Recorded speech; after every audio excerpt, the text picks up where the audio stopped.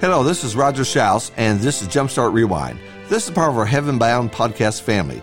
This month, we're looking at jumpstarts written from the book of 2 Chronicles. This one comes from 2 Chronicles 36, verse 16.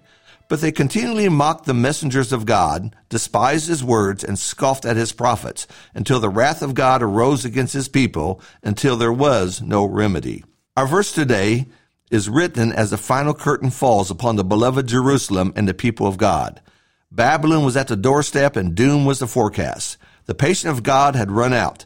The people of God would be taken to Babylon for more than a generation. Many would die there. Many would never see Jerusalem again. God had tried to turn his people, but their hearts were stubborn, ungodly, and plagued with sin.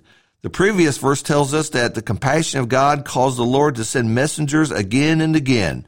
But our verse tells us that all of that was futile. The people weren't turning. Repentance wasn't in their plans.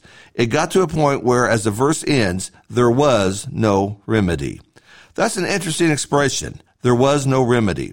Our first thoughts might take us to the medical field, where cancer doctors have tried everything and every drug, but the cancerous disease continues to fill the body. We are beyond remedy, the doctors might say.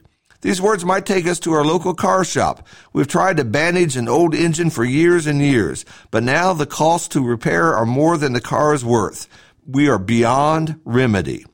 I think of a young, troubled teenager. He's been in and out of trouble for a long time. Counselors have tried. Expelling him from school did nothing. Attempt after attempt to rescue that child was tried. There is no remedy as he's led away to prison. Some thoughts for us. First, there are some things that God simply cannot fix and God cannot save. That thought troubles us. We believe that nothing is beyond the all-powerful and the almighty God. God can shut the mouths of lions, part seas, calm storms, and bring food from above. But what he will not do is force someone into obedience. God will warn, God will teach, God will encourage, God will show. But it's up to the person to take hold and believe. God's people were sent prophets, messengers, and teachers. What did they do? They mocked them. They despised them. They scoffed at them. They ignored them. There was no remedy. This reminds us that it's not God who sends anyone to hell, but a person who chooses that by ignoring the Lord. When a person rejects Christ, there is no remedy. There is no hope. Secondly, the no remedy came after a long series of prophets and teachers being sent to Judah.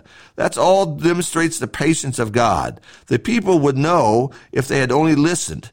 God was not quick to wipe them off the earth. He tried and tried and tried. Again and again are the words in the verse before to describe God sending the prophets. Third, bad news always follows no remedy. Contextually, it meant the walls were coming down around Jerusalem. The people would die. The temple would be robbed and burned. And there was no one to save them. There was no one to step in and rescue them. When we turn our backs to the gospel of Jesus, bad news follows. It comes in the form of divorce. It comes in the form of withdrawal of fellowship. It comes in the form of lost jobs. Much too often, we think we know better.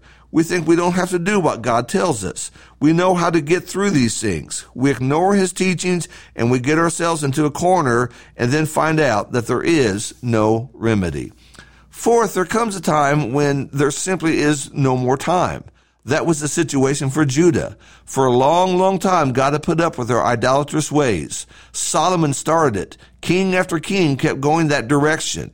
Once in a while, there'd be a good king who would try to reform the nation and get it back on the right track with God. That generally lasted as long as the good king was alive. Once the king died, back to the wicked ways they would go. But now, time had run out. No more kings, no more prophets pleading, no more patience. The nation had run out of time. And it's the same for us. There comes a time when we run out of time. Most often it's when a person passes and leaves this world for the next. Instead of enjoying the blessings of mercy and grace, they experience the wrath of God. There is no remedy. That's simply not a good place to get yourself into.